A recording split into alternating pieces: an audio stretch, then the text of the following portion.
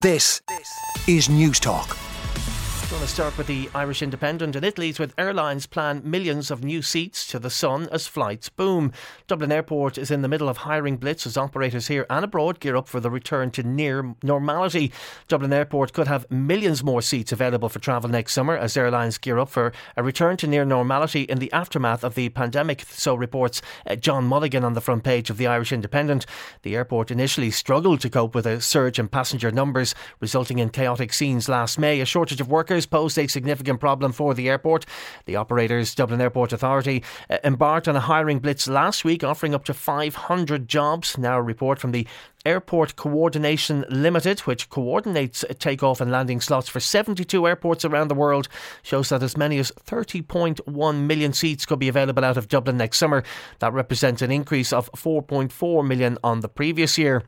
Aer Lingus could have as many as 788,000 more seats available, bringing its total to around 8.8 million. Ryanair could have an additional 1.68 million for a total of 12.9 million. So things getting back to normal when it comes to international travel, possibly next year.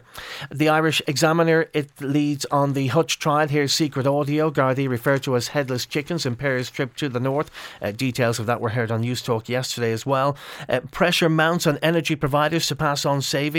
The pressure is mounting on these companies to pass on the benefits of cheaper prices for wholesale sector to consumers. Last month, wholesale electricity prices fell 52%, in contrast to the 28% hike faced by consumers in the same period. In the past year, household electricity bills have gone up 72%, while the wholesale energy prices have gone down by 37%. And that's according to the wholesale price index that was published yesterday by the CSO. And I know the wind generating sector also highlighted the fact that in October the wholesale electricity generating prices went down, but they need to be sustained apparently for them to be passed on to consumers. Well, the Irish Times leads with a story from the Irish Fiscal Advisory Council. It says rising prices stalling recovery. Ireland's rapid economic recovery from COVID has stalled in the face of rising prices and the cost of living pressures. The Irish Fiscal Advisory Council has warned in its latest fiscal assessment the budgetary watchdog and the rising cost of living had weakened real incomes, and that would lead to flatter consumption patterns in the coming quarters, and growth this next year is expected to be just 0.4%. That's down from a projected 5% this year and 15% last year, and the outlook is further clouded by the prospect of recessions in Ireland's main trading partners, most notably the UK, while the recent spate of job losses in the tech sector, one of the key growth sectors here, signalled a change in the business environment. And that story will feature on News Talk Breakfast later, and also on the news bulletins as well. The Spiritans disclosed €57 million assets as claims increase on the front page as well. The Spiritan Order has revealed congressional assets worth more than €57 million as it deals with hundreds of allegations of sexual abuse in its schools. The disclosure comes as the order faces the prospect of a wave of new legal claims being made against it over abuse committed on children by priests. Well, the tabloids, a lot of them are going with the tapes that were played at the Hutch trial yesterday. It's game over, they're an army. That's a quote from the tapes on the front of the Irish Daily Star. The Irish Sun, Kinahan got out by the skin of his teeth, what Hutch told Dowdall in Bug Talks. And of course we know that Jerry Hutch denies the murder. And Hutch cops are like headless chickens. Again, the recordings of those tapes played in court yesterday. The Irish Daily Mail, it leads with a story that's covered in many of the papers that Ian Bailey's ex is suing Netflix. Jules Thomas takes legal action against streaming giant over portrayal in documentary on murder of Tuscan de Plantier.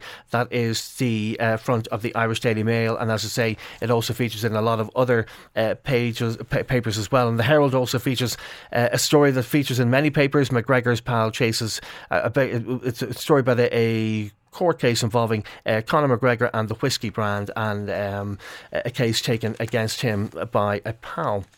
Now, going to the stories that are inside the papers, page 13, the Scally report to highlight need for open disclosure over medical mistakes.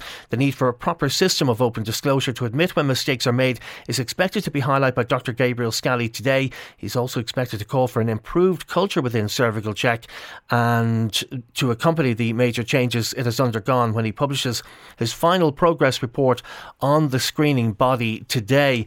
And the report will be particularly poignant following the death last week from cervical cancer of Cervical Check campaigner Vicky Phelan. That's in the Independent. Also in that paper, all I want for Christmas is to have full rights as a parent, says mum. Rosanna Davison has spoken about her hopes of an early Christmas present ahead of proposed amendments on new legislation surrounding surrogacy in Ireland. 3 government ministers have agreed amendments to a bill to give full legal rights to parents of children born through international surrogacy, with a memo due before Cabinet shortly. An interesting take there on the surrogacy story. A story featuring a number of papers, but the Irish Sun probably gets the best headline: cost of not living crisis. As funerals get more and more expensive, the bereaved are often left hugely out of pocket. So it's a survey on the escalating costs of a funeral in Ireland, and the survey found the lowest price was €385, and that you could pay up to €2,400. And for that's for just a burial plot, and it varies around the country, and then around €6,000 on average, I think, roughly for a funeral as well. Anything from €1,750 to €7,500, and that's all that before you have paid for music and flowers, which can cost extra as well. Another story: unions can no longer ignore Irish unity. Debate says ICTU chief, the trade union movement, can no longer ignore and must engage with the debate around constitutional change on the island of Ireland, a senior trade union leader has said. And one other story that just caught my eye: 9 to 5 no more. This is in the Irish Sun. Many business owners have abandoned fixed office hours, with lots working when they want to. Research shows only 14% of those polled now work a traditional 9 to 5. On 106 to 108 FM and newstalk.com. This is Newstalk.